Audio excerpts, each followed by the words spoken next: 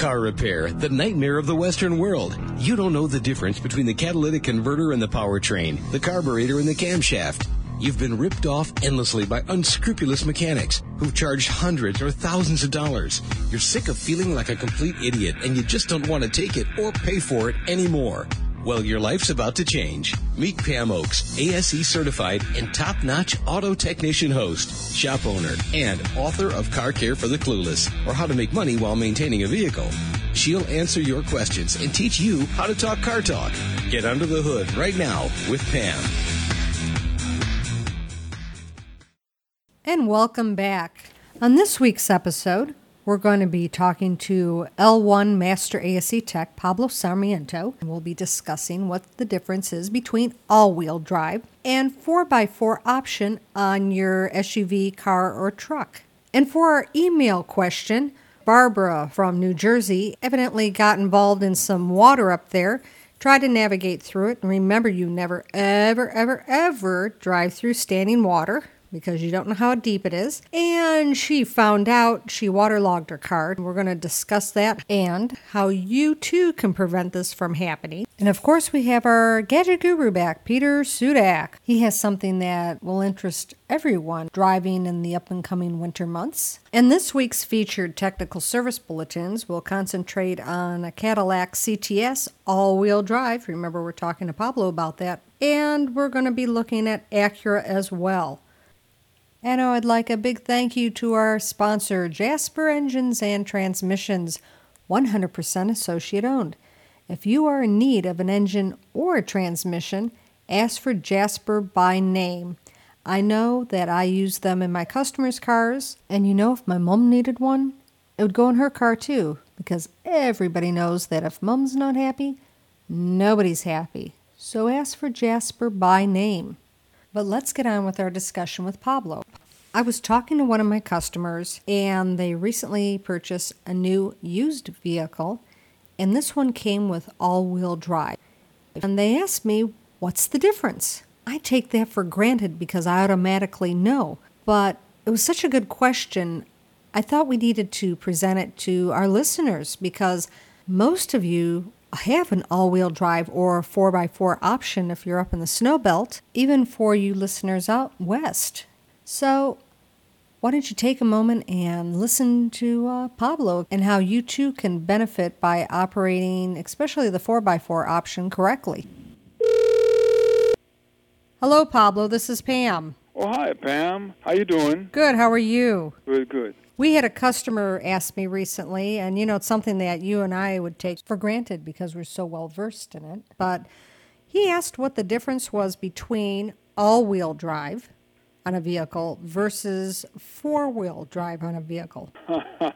Well, I gotta tell you, that's a jungle out there because they have way too many acronyms and this and the other.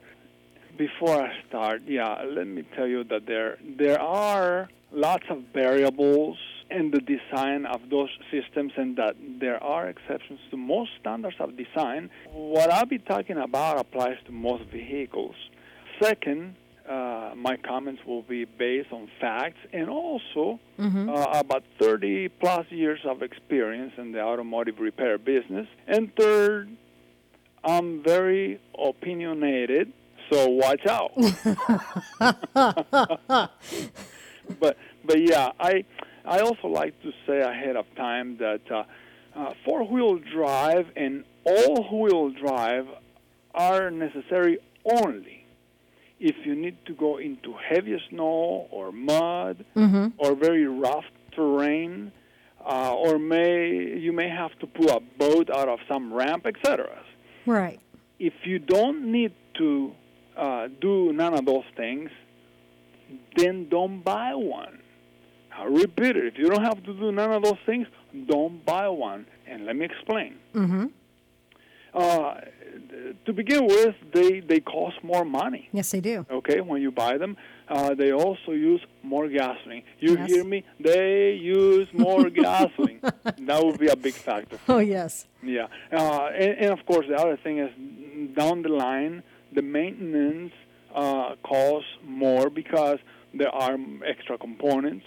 And also the labor is also more sense, generally they are harder to work on. There's more things in the way. It's more labor intensive, yes. Yes, exactly.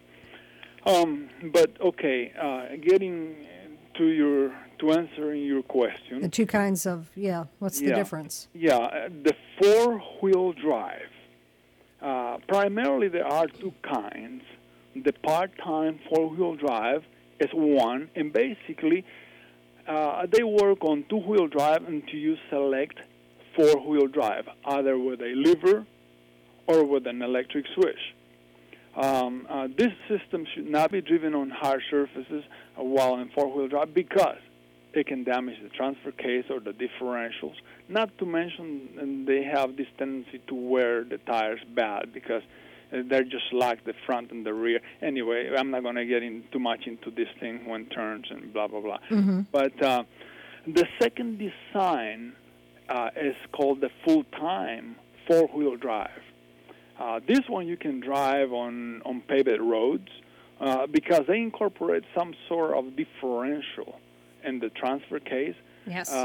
But both four-wheel drive systems have low, and this is an important fact, both four-wheel drive systems, they have low four-wheel drive. And as I said, this is important because it gives you extra torque at the wheels at lower speeds, and this is how you negotiate deep snow or probably very rough terrain, among other conditions. Now, let me talk a little bit about the all-wheel drive. Okay. There's some called the automatic all-wheel drive. Yes, that's right. These systems are used primarily in light-duty applications such as cars and some SUVs, but the systems are much less capable than its counterpart because, for one thing, they don't have, I said it again, for one thing, they don't have four-wheel drive low, the low four-wheel drive capability. Correct. Now, the components are also usually a lot lighter, and when one wheel loses traction, there is very little torque at the other wheels. Now, exceptions to that are vehicles equipped with like traction control, and very briefly, the way this traction control works is if one wheel loses traction, the traction control system applies certain amount of braking to that wheel and thereby sending more torque to the wheel that has a good foot on the ground, sort of speaking. There are other exceptions, of course. The automatic, very briefly, the automatic all-wheel drive they work on two-wheel drive until one or both wheels lose traction. Then the system they engage the all-wheel drive. So it works like on demand. That's why it's called automatic. Right. All-wheel drive. The driver doesn't have to do anything. Right. Yeah. But, the thing of it is that in theory, it's a great system. But the way I hear, some drivers don't like it. They just don't like the way it performs. And I'm guessing probably because, they engage that four-wheel drive very briefly, and then they go back again to two-wheel drive. So, you don't get the same feel like if you're driving on snow or something all the time. So it keeps changing the way your car feels, perhaps. I'm just kidding. By the way, of the two all-wheel drive systems, the automatic one is the newest. But anyway, the bottom line, and this is probably what you've been waiting for, the bottom line is that if you are going to drive on heavy snow or do some serious off-road driving, then you're better off with the four-wheel drive because it has that low four-wheel drive capability that the other one doesn't have. Okay? And so I hope I somehow have answered your question. You sure did. It hasn't been too confusing because this subject is confusing to begin with, and I know. I did try to stay away from explaining how the differentials work and stuff because you know that if you get me started on that stuff, you would just have to hang the telephone. But yeah. No, that's a very good explanation, and I appreciate you taking the time out, too. Oh, yeah, anytime, Pam. Thank you. We'll talk to you later on. Okay, bye-bye. Take care. Bye-bye.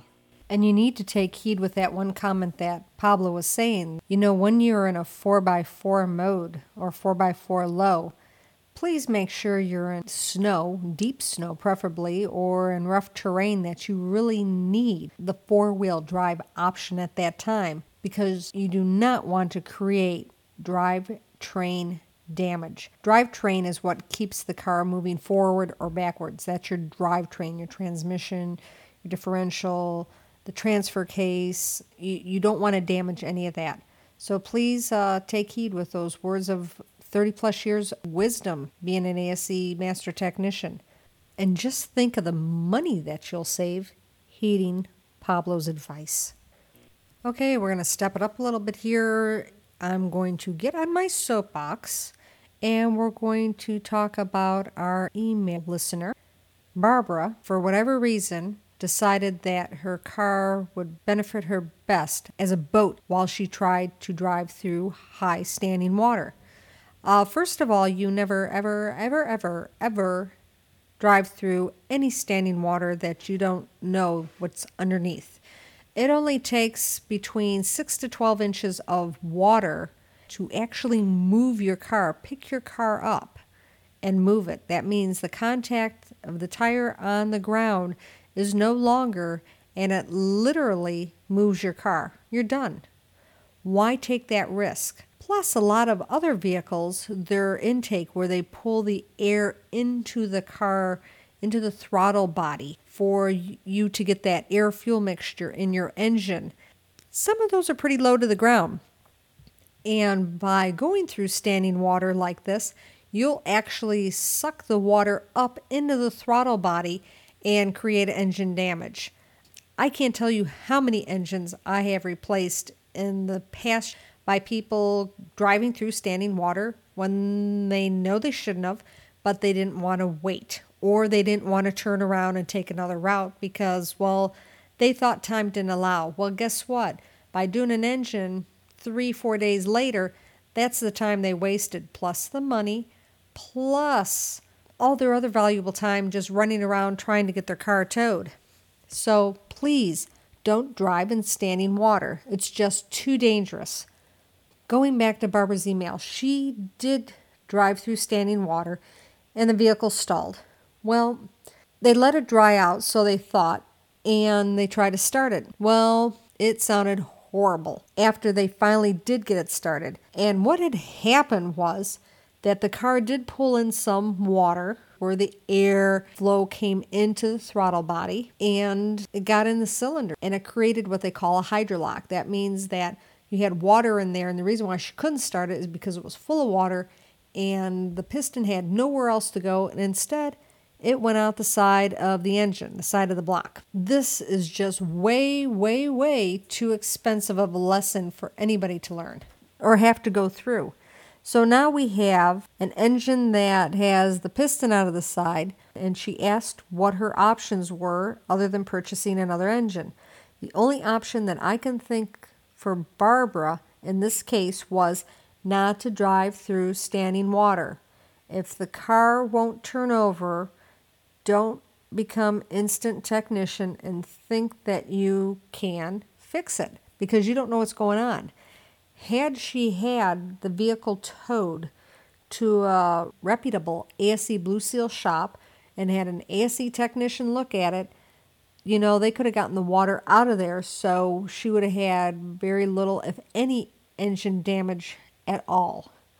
So lesson learned, never, ever, ever, ever drive through standing water.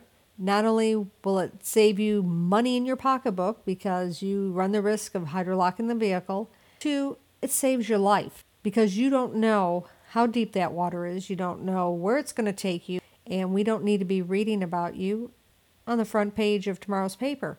So please, please, please learn Barbara's valuable $4,000 plus lesson. Do not drive through standing water. Period. That's the solution. If you get stuck and water gets in there, step 2, have it towed to an ASE Blue Seal shop and have an ASE certified technician check it out and do the proper procedure. Lesson learned. Sorry I couldn't help you further, Barbara. And if you're just tuning in, welcome to Car Care for the Clueless. I'm your host, Pam Oakes. Today we're talking with ASE Master L1 Technician Pablo Sarmiento, and we're discussing what's the difference between all-wheel drive vehicles and 4x4 vehicles. We're answering an email letter from Barbara. She drove through some standing water with bad results. We're going to have our gadget guru back, Peter Sudak, with an interesting wintertime gadget that I think everybody will like. And of course, we have our trouble service bulletins, and this week we're concentrating on Cadillacs and Acuras. Now let's get back to the show. Let's give our gadget guru, Peter Sudak, a call. Let's see what Peter has in store for our listeners this week. Hey, Peter, this is Pam. How you doing? Hi, Pam. How are you doing today? Good. So what kind of interesting gadget do you have for us today? Well, I found an interesting one, not one that I really expected, but it seems to be very practical for especially in cold weather climates. What made that? It is a heated seat cushion for the car. You got to be kidding me. Absolutely not. I'm dead serious. Oh, my gosh. So you just, for vehicles that aren't equipped with that, so you just pop it on the seat and it's heated by your own body temp, or? No, actually, it's got an on-off switch, and it plugs into your cigarette lighter. And it definitely would work well. I've driven cars in the past with leather seats, and definitely in wintertime, that would definitely come in handy. The cloth seats aren't so bad, but the leather seats, oh my God, they're definitely cold, yes. Oh, yeah, they do. You know, one of my friends who's since passed, we used to pull a practical joke. They had heated seats in their SUV. Yeah. And in the summer, the dead of summer, when it was heat index of about 110, literally, he would drop it off and we'd do a service, and I'd always make sure that heated seat was activated. So, yeah, the ones that come factory, they're pretty toasty, so I can only imagine. I remember, it's been a few years, but yeah, I remember you telling me about that. Oh, yeah. We always have a good laugh after that. I know you'd always get a phone call a couple hours later. Yeah, I'd get a phone call. If not immediately, I'd get it a couple hours later, thanking me for that extra bit of attention that I put towards that car. You know, that's incredible. That's nice, though, because people who don't have this on their car, and it gets bitter cold up north especially. Yes. You know, the only downside that I see with this would be people forgetting to unplug it or turning that switch off and having a dead battery. That is a definite possibility, yes, and you just got to make yourself a mental note that you've got this cushion here, and make sure you at least unplug it. You know, you can leave it sitting in there. You leave the switch on, obviously, because once you unplug it, there's no power to it, but you definitely got to remember to unplug it before you get out of the car.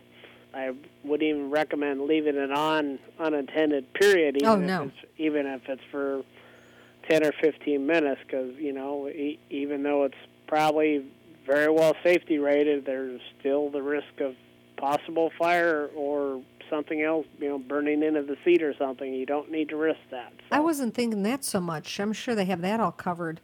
But what I was thinking of, you know, one of the nastiest times for a battery, other than extreme heat, is extreme cold. So you're just draining that battery without the vehicle running. And you need every cranking amp you can get out of that battery to start the car in the dead of winter.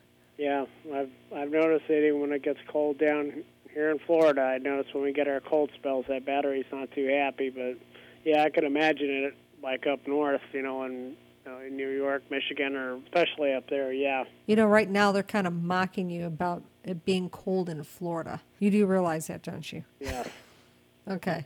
Just wanted to point that out. Yeah, so it's 33 degrees, and we're all acting like a bunch of sissies when it's 20 below up there and the wind chill's 50 below, but it's like, oh, it's 33 down here. It's too cold. Well, it's a different stock up north, that's for sure. That's true. But, you know, that is a nice convenience for anybody who doesn't have that option. They have an older car or a newer car without that option, having that heated seat driving home. Yeah, that would be a definite plus in the wintertime, yeah. So where would you find these?